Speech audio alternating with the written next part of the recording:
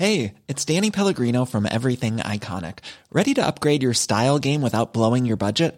Check out Quince. They've got all the good stuff, shirts and polos, activewear, and fine leather goods, all at 50 to 80% less than other high-end brands. And the best part? They're all about safe, ethical, and responsible manufacturing. Get that luxury vibe without the luxury price tag. Hit up quince.com/upgrade for free shipping and 365-day returns on your next order. That's quince.com/upgrade.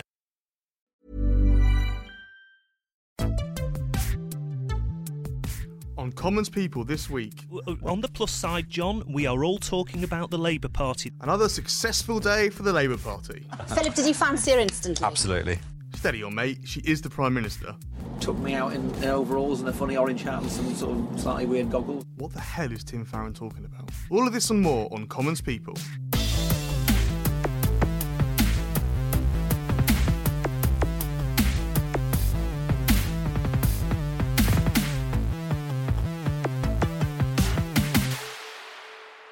Hello and welcome to Commons People, the HuffPost Politics podcast, with me, Owen Bennett, Paul Waugh, Kate Forrester, and this week, Aubrey Allegretti. How are you? Did I pronounce your surname correct? You did indeed. Yay! Well That's a good start, isn't it? You're learning Italian, aren't you? I'm trying my best, but I'm not specifically learning your surname. Thanks very much. This week, let's just kick off straight away with Labour's manifesto. It's out there, and nobody was expecting it. Least of all, Andrew Gwynn, who is in charge of Labour's election campaign. Here he is on the Today programme this morning. Well, it's not ideal, but on the plus side... Not ideal? On the plus side, John, we are all talking about the Labour Party this morning. We're all talking about some of the visions of how this country can be better, you know. And then next week you've got to launch your manifesto. Well, it's already been launched. Are you still going to have a manifesto launch? We absolutely are, because, of course, this is a draft version. So Andrew Gwynn there wasn't expecting to be talking about his manifesto today. Let's talk about the little bit of the politics here, first of all. How did this manifesto get out there into several newspapers, The Telegraph, The Mirror, and also Schools Week had the scoop, apparently. Yeah, apparently Schools Week, but they're getting very upset they didn't get any credit last night. Well, I'm getting upset that we didn't get the credit for the fact that we broke the story that they had its own housing department. Don't worry, Owen, that was in the war zone this morning. No, what's really intriguing is obviously a lot of people, more than 80 people, have access to bits of the draft manifesto because it's approved today by a very big meeting in London. But very few have access to the whole thing. And individual shadow cabinet ministers even only have access to their bit of the manifesto. Now, that prompts the thought, who's leaked it? There's some suspicion that it could be trade unions because they get to see quite a lot of it. Other suspicion is actually that it could be someone in the leader's office, and it's a great big double bluff, and they're blaming Labour HQ for this leak when actually it's quite useful for them to get all these big policies out early. There's a bit of criminology going on, but the fact is, it is out there. But the thing with this leak is whenever something gets leaked, you always look at who benefits from the leak. And it seems to me that if you've got a meeting today, if you're a Corbynite and you put together this manifesto and you've got a meeting today where you're worried that people could take some of the more left-wing things out, if you get it out there in advance, then it's already in the public domain, so you might as well just leave it in. So, and I was hearing that there's people in Corbyn's office who were suggesting that any other stories they put out yesterday for today were going to get blown out of the water by something else that's going to happen. So it seems to be a suggestion that the leader's office did know about this. I mean, there's a suggestion as well that HQ actually didn't have the full draft. It was only sort of a partial version that they had anyway.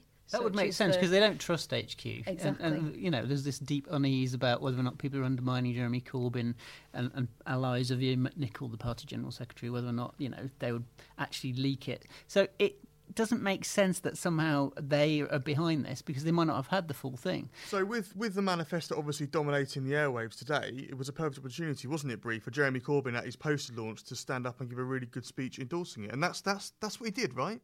No, unfortunately not. A couple of hours before, surprisingly, a spokeswoman said that he was going to pull out, and instead it was going to be Andrew Gwynn and Ian Lavery who were going to be there instead, leaving them to answer some sort of slightly awkward questions, which they pulled off. It was a sort of short, sharp event, but yeah, Corbyn was nowhere to be seen, and I think it was Ian Lavery, who said that, Corbyn was busy dealing with internal party matters. It was a hell of a poster as well, though, wasn't it? I mean, Kate, you did the poster story last night, didn't you? I did, yeah. What is in the poster, for those who haven't seen it? Okay, so... paint us a picture with your words. It's for the many, not the few. Really? Twice. Right. So there's that. There's also...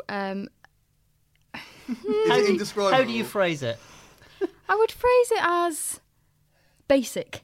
do you think that's fair? It's okay, but it's a picture of the United It's a picture of the United Kingdom Britain. being held back by what looks suspiciously like Theresa May's arm. Yeah. With a blue bracelet on. When you say held which back, is a doesn't clue. it sort of... It looked as though it was implying that it was being dragged towards Europe, to me. Yeah, It seems to be that is a slightly very, odd very good connotation. point. Very good point. Bruce. And I think actually there's the other reason that Corbyn was late. I understand, or not there, I should say. And I don't know why he didn't publicise this. Apparently, he's got this tradition of walking to the town hall every general election to deliver in person his nomination papers. And apparently that is what he's been doing this morning. He's the last Labour candidate in London not to be a candidate because he hasn't actually submitted his papers. Because he's got this little tradition where he walks and does it himself. But anyway, maybe that is the real reason. I mean, the launch was at 9 o'clock and this meeting's supposed to be happening at about noon, isn't it? Exactly, but it's a long walk maybe. Let's talk about the content of the manifesto then. A lot of the front pages screamed today back to the 1970s. And some of the things that were in the manifesto, there was bringing about rail privatisation when the franchises expire. There was bringing back the mail into public ownership. There's a talk they're going to take back into ownership the electricity companies, but it wasn't quite that. They were going to set up some publicly owned electricity companies in the regions.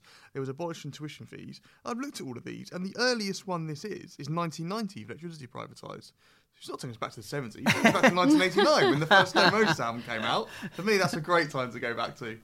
Interestingly... Just for the music. Yeah, that's true. Interestingly, that is also in the Greens Environment Manifesto, which they are launching today. Don't ruin it. We'll talk about that in depth later. No, we're not, obviously. Sorry, Greens. The publicly owned energy companies? Yeah. That's one of their policies. They want to set up sort of community-run energy I think sources. That's what's interesting. It speaks to a wider truth about this whole manifesto and how radical it is, which is, in many ways, the people on the left really want full-blooded renationalisation. Why can't you renationalise all these industries? Why can't you have a proper renationalisation of the rail industry, for example? But you're not. You're getting piecemeal. In other words, when a franchise runs out, then a publicly owned company will be allowed to bid for it or take it over. They won't automatically take it over. They can bid for it. Yes, exactly. Right, okay. Or in some cases, when it comes to the energy firms, they will be taking it over. But the fact is, in energy, for example, it's a really difficult market. You've got to buy and sell energy. You've got to trade in it.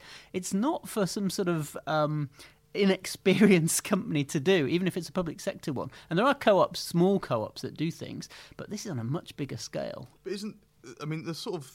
I can see why people are saying go back to the 70s, right? Because the basic theme of this manifesto is very much public good, private bad. It's very much the market has failed. The only way we're going to get things like greater house building, fairness in different sectors, is if the government, the public, step in. But the point you made, which I think is the one that never really gets answered, is what makes you think that a bureaucrat in Whitehall or a town hall up north or whatever is going to have any greater expertise than the people who work for these companies? So, in a way, I guess it is going back to the 70s, isn't it? What do you reckon, Bree? Yeah, quite possibly. I mean, I think there was some briefing against the manifesto by those on the sort of right to moderate wing of the party.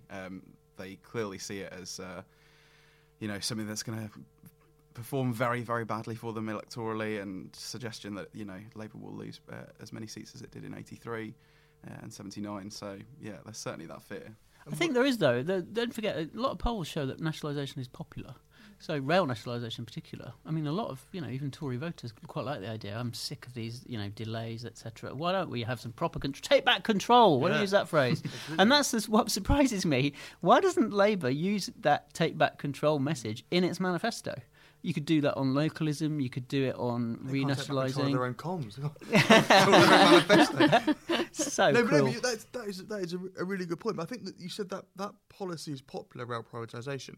But if you look through all these policies, would you like free tuition fees? Would you like something free? Yes, I would. People are gonna individually like these policies, but you put it all together, And the only way they're going to raise the money is by raising corporation tax, which they say is historically low for developed countries, which is not for a The problem is that the IFS said this week that actually, if you jack up corporation tax by that much, ultimately you might not get as much money as you want because, it hits the economy and jobs in the long term. And that will be difficult. That's why, I've put this morning in the email. I don't like to repeat what's in the email, but what was in the email was this line that someone... take space now, listeners.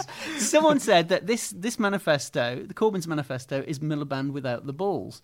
Now, that can be read in lots of ways, which is, Balls was the sort of seen as the sort of red Tory, the guy who was not actually going to give the workers what they wanted and pay caps and public sector, etc., Mr. Austerity Light. So that's one version of it. But the other is that actually Balls was fiscally credible, and a lot of people in the sort of centre of the party think that that's what's the big hole in this manifesto. It's not credible economically. I mean, if we're looking at the manifesto, if the leak did come from Leader's office, we've got to look at it again, as we have to look at the entire election campaign as a kind of quasi-leadership campaign.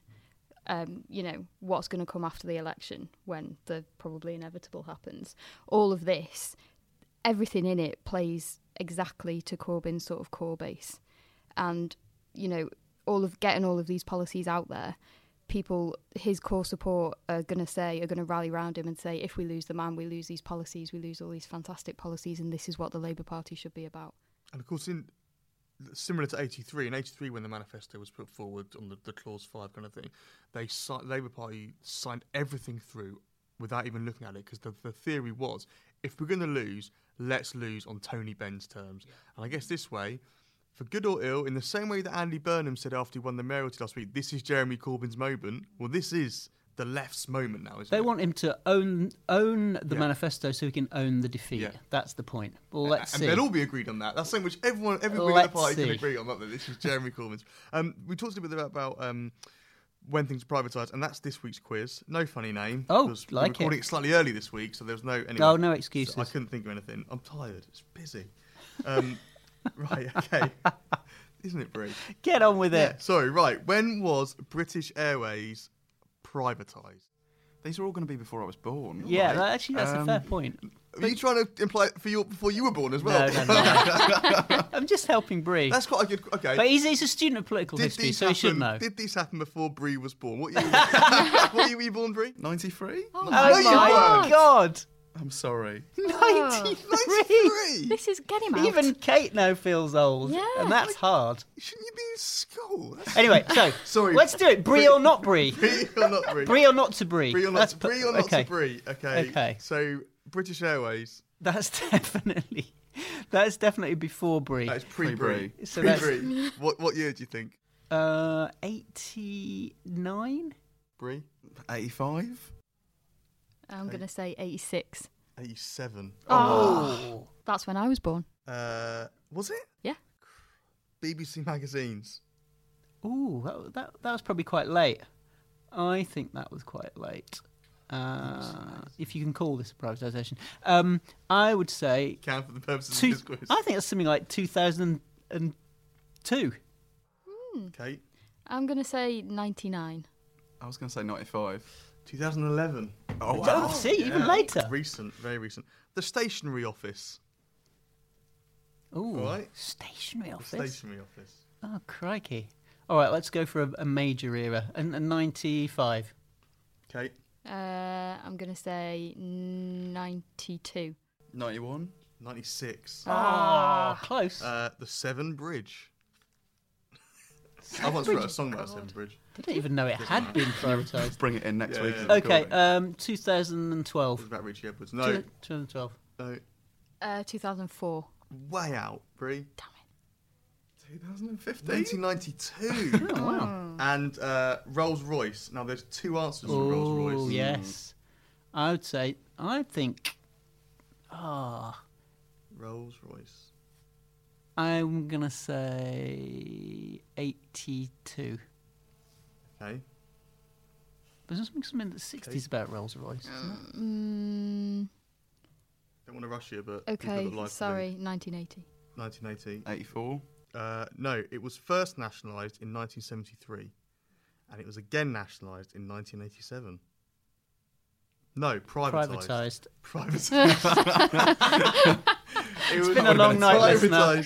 Yeah, it's been a long week, listener. Anyway, right, thanks for that. That was this week's quiz. So I hope you Excellent. That. Anyway, so that was Labour. But very quickly, Paul, you put something very Brexity in the manifesto very quickly. Yes, the key thing at this meeting today that's missing from this draft manifesto is any reference to freedom of movement and the EU.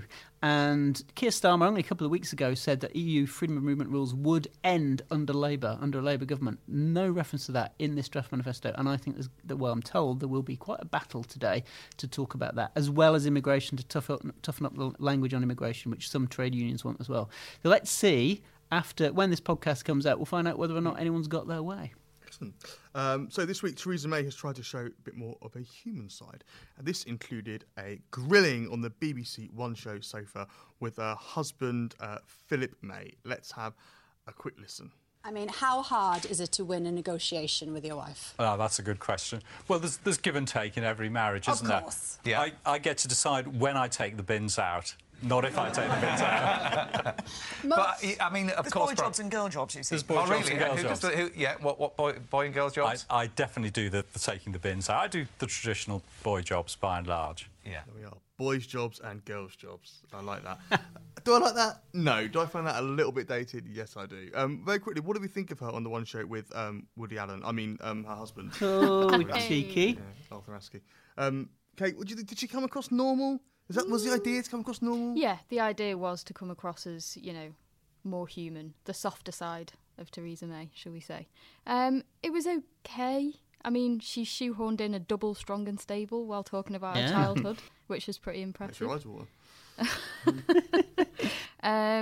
Philip was good, I thought. He was chatty. I thought he was He was good, wasn't he? I mean, the fact is that a lot of people who know them say that he is 95% of the personality of that couple. Right.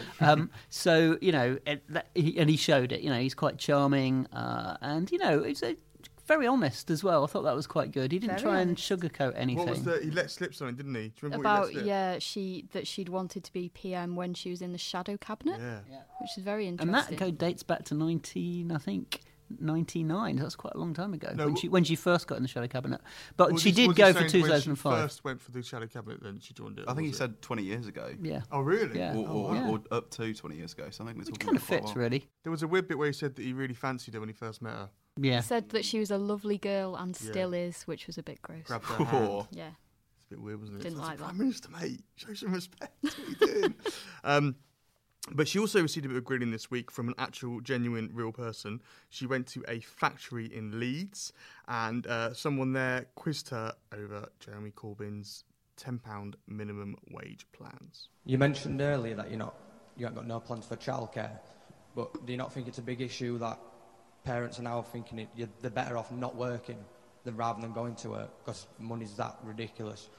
You can pay up to like £40-60 for a day. You're more or less going to work per day to pay for your child. You're not earning nothing, so you're better off being at home. What have you got plans for that? Because the only thing I can think of is with Jeremy Corbyn saying wages off up to £10. That's the only thing that's going to help us out. Other than that, like every day, no help us. We need money. Like bills, it'll go up, and they're not going to make a difference. So it's about now. What's going to help us now, and we need help with childcare, not bills that are going to decrease over 5 years. Now, Theresa May in the factory this week was quite interesting because a couple of hours before, Michael Crick of Channel 4 News sent this tweet out saying that journalists could only ask questions if they were submitted them first to the Tory aide at press conferences, which wasn't quite true. The process is you have to ask a Tory aide if you're allowed to, if you can be put on the list to ask a question. You don't have to say what question is you want to ask, right? So I just want to clarify that, dear listeners. But there was this idea, wasn't there, that Theresa May wasn't out meeting real people. And then this week she went to a factory in Leeds and she just said, right, ask me anything. And they did. And it was a real I thought it was quite refreshing, actually, because you saw those, great Yorkshire accents asking proper Yorkshire tough, blunt questions. And then that Leeds factory, it wasn't an easy ride, and they were quite genuine. And that guy that we just heard, summed up for a lot of people, look, if this is a pocketbook election, Jeremy Corbyn's the only one offering me pounds in my my back pocket in this minimum wage rise. And it went viral online because that tapped into something, not just amongst Labour supporters, but actually, here's a real voter telling it how it is. And I thought what was interesting as well was when she was asked questions on things like overseas aid, she didn't give she didn't fudge the answer. She was very clear. We give money overseas because it helps us with our soft power. She didn't try and sugarcoat it. She didn't try and spin it. I thought that was quite refreshing to see a politician do that. I mean, the fox hunting line came out of that as well, didn't it?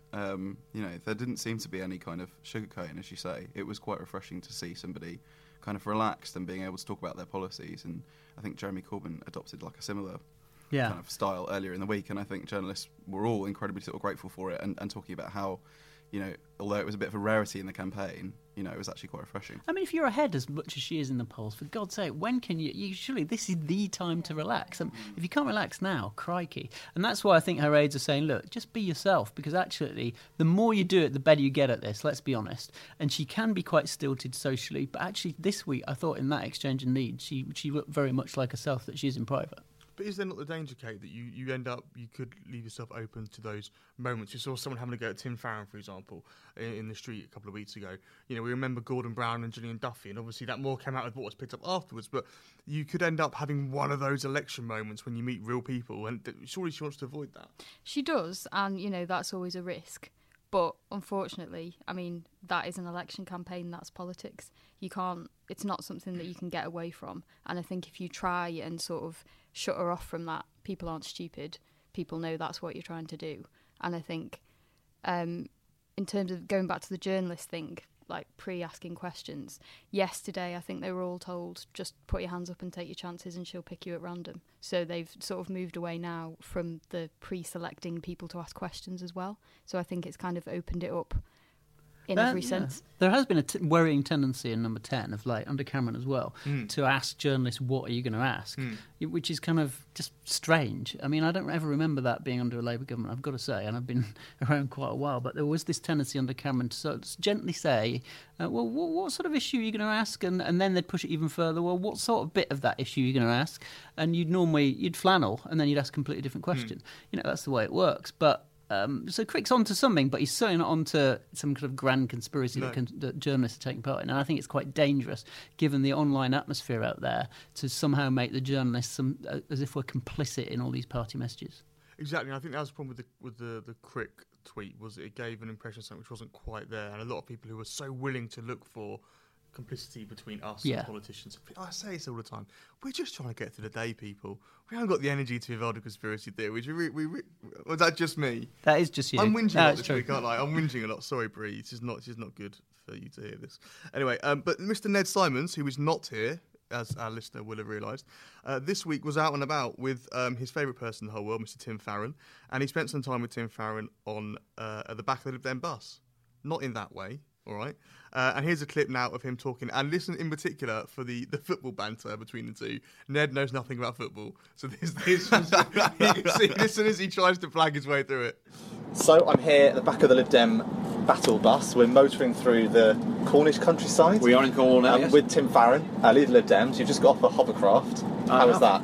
It was fun. And very similar to my own patch. You've got a huge area of sort of tidal sands where people get into trouble very often and need rescuing, and you had a volunteer force of search and rescue people who save lives and took me out in overalls and a funny orange hat and some sort of slightly weird goggles, and clearly make some wonderful photographs for tomorrow that will make me look moderately ridiculous, but that's part of the object. It seems in the campaign that sort of you seem to be a magnet for the kind of the more crazy stuff. You had that guy shouting at you. You had do you enjoy those parts? I mean, I definitely do.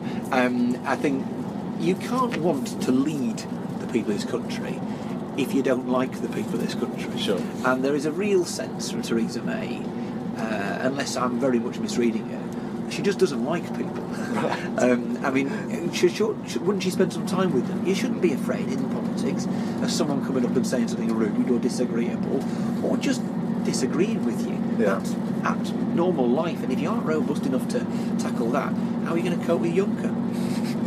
We're all kind of sort of in I guess it's week one of the battle bus, is it? Do you have any sort of battle bus tips? How do you survive? Do you stay healthy? First of all, I mean, keep sane.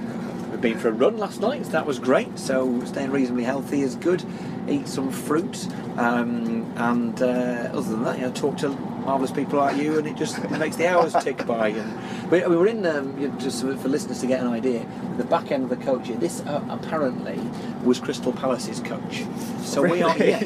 So we are sat basically in Pardew's boudoir. So the coach, I don't think too hard about I think that. The coach has gone up in the world, hasn't it? Do you think so? I think, as a Blackburn Rovers fan, we look loftily 2 divisions up now in their lower Premier League status. But does it have a name, the bus? We should christen it. I've no idea. We haven't given him one name. No name yet. We'll think of something to think about. I'll put it out to the listeners. Put out to Twitter. Yeah, Twitter and the listeners to the podcast to name the nothing immediately. Maybe we'll call it Malcolm after my mate who accosted me in Oxfordshire last week. Great, thank you. Yeah, so as Ned and Tim, our buddies there, discussing, Tim Farron out on hovercraft this week. He's very much going for the look. If I'm in a silly picture, at least the picture will get everywhere kind of campaigning, and that's right. That's kind of what he's got to do. Bree, is that what you think? Yeah, absolutely.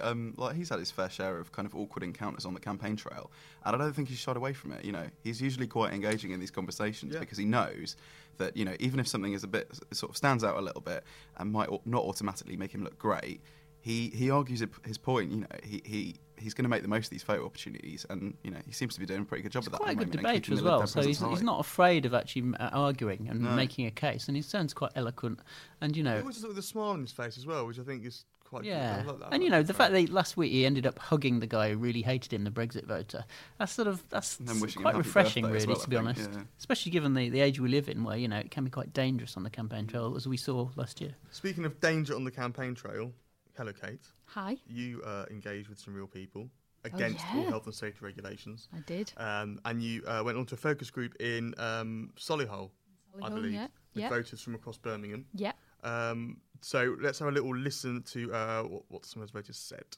Probably why I can't vote Labour as much as I've voted Labour all my life. I probably won't be able to vote Labour this time. And what frightens me is that there'll be a lot of Labour voters who won't vote Tory because it's against the principles.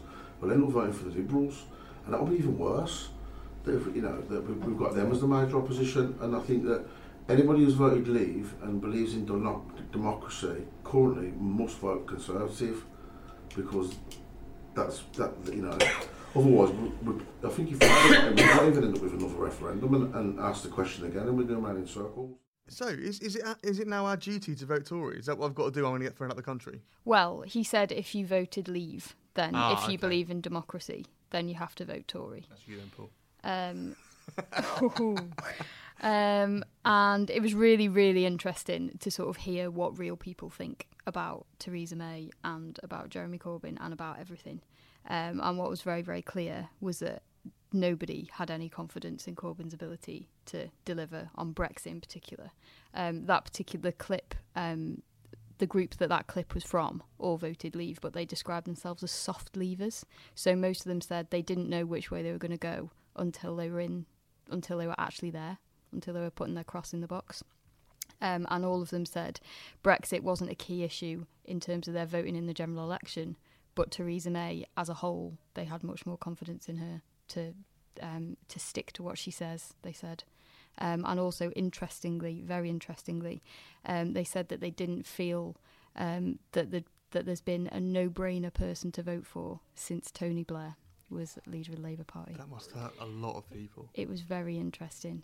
A no-brainer person. That's so true, isn't it? You think about it like that. I know. And I love that quote from the guy also in that focus group who said, comparing all the leaders, he said, well, Theresa May is a bit of a dope, but she's less of a dope than Jeremy Corbyn. He said, he said, I've never ever voted for someone and gone, they're great, this person's great. I've just voted on the basis of this person's a bit less rubbish than this person, which is really depressing. But just kind of confirm what we all think, I guess, in many ways. But I mean, the good point about Corbyn there was that, going back to the manifesto, again, we say people might like these policies, But if you can't trust the guy in head of the party to deliver them, then why are you going to waste your vote in that sense? Well, exactly. And I think it's sort of stressed, and James Morris, who chaired the focus group, did a really interesting piece afterwards where he basically said there seems to be a kind of Tony Blair-shaped hole in the Labour Party. People are crying out to kind of support Labour and support what they're all about, but they can't get behind. A pre-Iraq Tony Blair-shaped hole. It's well, worth pointing out. It's funny because I spoke to interviews going up next week, but a little pre here for you, listener. I spoke to Neil Coyle, who was a Labour MP in Bermondsey, who nominated Corbyn for the leadership and immediately kind of regretted it and has ever since been sort of head in hands. And he said that when he goes out and speaks to people, particularly businesses, he said they are desperate to vote Labour. They want to vote Labour. They need a reason to vote Labour. Which is obviously, I mean, he would say that, wouldn't he, I guess, but it does fit in with what the focus group is saying, that, you know, if there was someone we could vote for, of course we would. We haven't left them for good. This week's, in case you missed it, I'm going to be incredibly selfish and just flag up a story which I put together, which I thought was really important, actually, and it was about the housing crisis. And I spoke to a single mum who has an 8-month-old baby and 11-year-old son who fell behind on her rent and is now living in a one-room B&B. Been living there for nearly 6 weeks now, and I discovered, through looking through some research, that families living in B&Bs for longer than 6 weeks, which is illegal, longer than 6 weeks, has gone up nearly 800% since the Conservatives came into power. So when we think about the housing crisis, certainly I think about it in terms of, you know, getting on the house ladder and that kind of stuff, but actually on a much kind of simpler level, it's people literally homeless who are being housed in temporary accommodation. Yeah. I mean, it's shocking. What was really telling about that piece that you did was actually she wasn't unusual. There are a lot of people, particularly mums, you know, with young babies, you know, they're less than a year old, they're months, sometimes in some cases weeks old, and they're discharged from hospital and they go into B&B accommodation. And it's quite shocking, really, that it's become an accepted fact that these numbers have increased. And I think if Theresa May really does want to show that she's sort of an interventionist Prime Minister who can pull the levers of power, then I'm pretty sure that they need to start tackling that. I mean, and the thing is, this woman works. This woman has a job. She works part-time in Sainsbury's. She's off on maternity leave at the moment. And when I put this online, I got a lot of comments from people, oh, you know, why should we be funding this woman's lifestyle? What's happened to the father? All this kind of stuff. Forget that. Forget the mother, if we will. Think about the children. I know it's a cliche, but think about what's going to happen to this 11-year-old boy living in this 8-month-old baby. So it's not, you know, you might want to punish the feckless families if that's how you see them. But actually, the only people you're really, really hurting are the children. I just think it's so bizarre that this has kind of gone on. And it's all, I don't feel like it's had enough publicity. I don't know. Yeah, well, it has now. It has now, listener, because you listen to the podcast. Bree, thank you very much for coming in. This is your last one, isn't it? I'm afraid so, yeah. You're going, aren't you? I am, next Friday. Oh, it's you know, we'll miss him. We'll definitely miss him. He did a really good piece this week. I'd recommend you check it out on integration. So just talk through this quickly about this integration piece in Brighton before you go. So went down to Brighton a couple of weeks ago and we met with a table tennis charity who work with a bunch of different groups. But the one we were focusing on this week for our Beyond Brexit series for immigration was refugees and EU migrants and also the white working class community in Brighton, so the kind of host community, the people that are taking them in.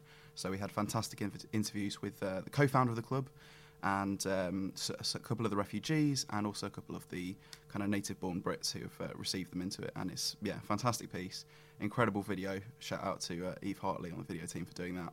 And fantastic, really, really inspiring. And given that we've got the final thing is our election section, that leads us into it nicely. Oh, God, nicely, doesn't it? Election section. Okay, right, yeah, definitely, maybe. Or what's the story, Corbyn Glory? Well, it's a bit tricky this week. Trickier this week than last week, isn't it? I'm going to go Corbyn Glory because at least he's on the pitch this week. Yeah. You know? He's been out about. He's done some nice photo calls. He's been seen sort of singing, whether it's Stand By Your Man with the busker. He had his big launch. Was it Stand By Your Man or Stand By Me? He'll Stand By Me. Stand By Me. Actually, that's true. That would have been amazing. Similar sentiment. Yeah. But he had a big launch, in Manchester, and he got on the TV. There's no question. There was angry Jez. There was calm Jez, there was Zen-like Jez. So he's been out and about. People have seen a lot of him this week. And with this manifesto as well, a lot of action on the coverage of it, some of these radical policies. You've got to say at least he's in there pitching. Let's give it Kate Corbyn glory. Agree. Yeah, definitely. Agree, Corbyn glory. Yeah, absolutely. Excellent. Right, where we are, listener. So we're not just all about Theresa May, as someone said. We're about Corbyn as well. Thanks so much for listening, and you will hear from us again next week. Thanks very much.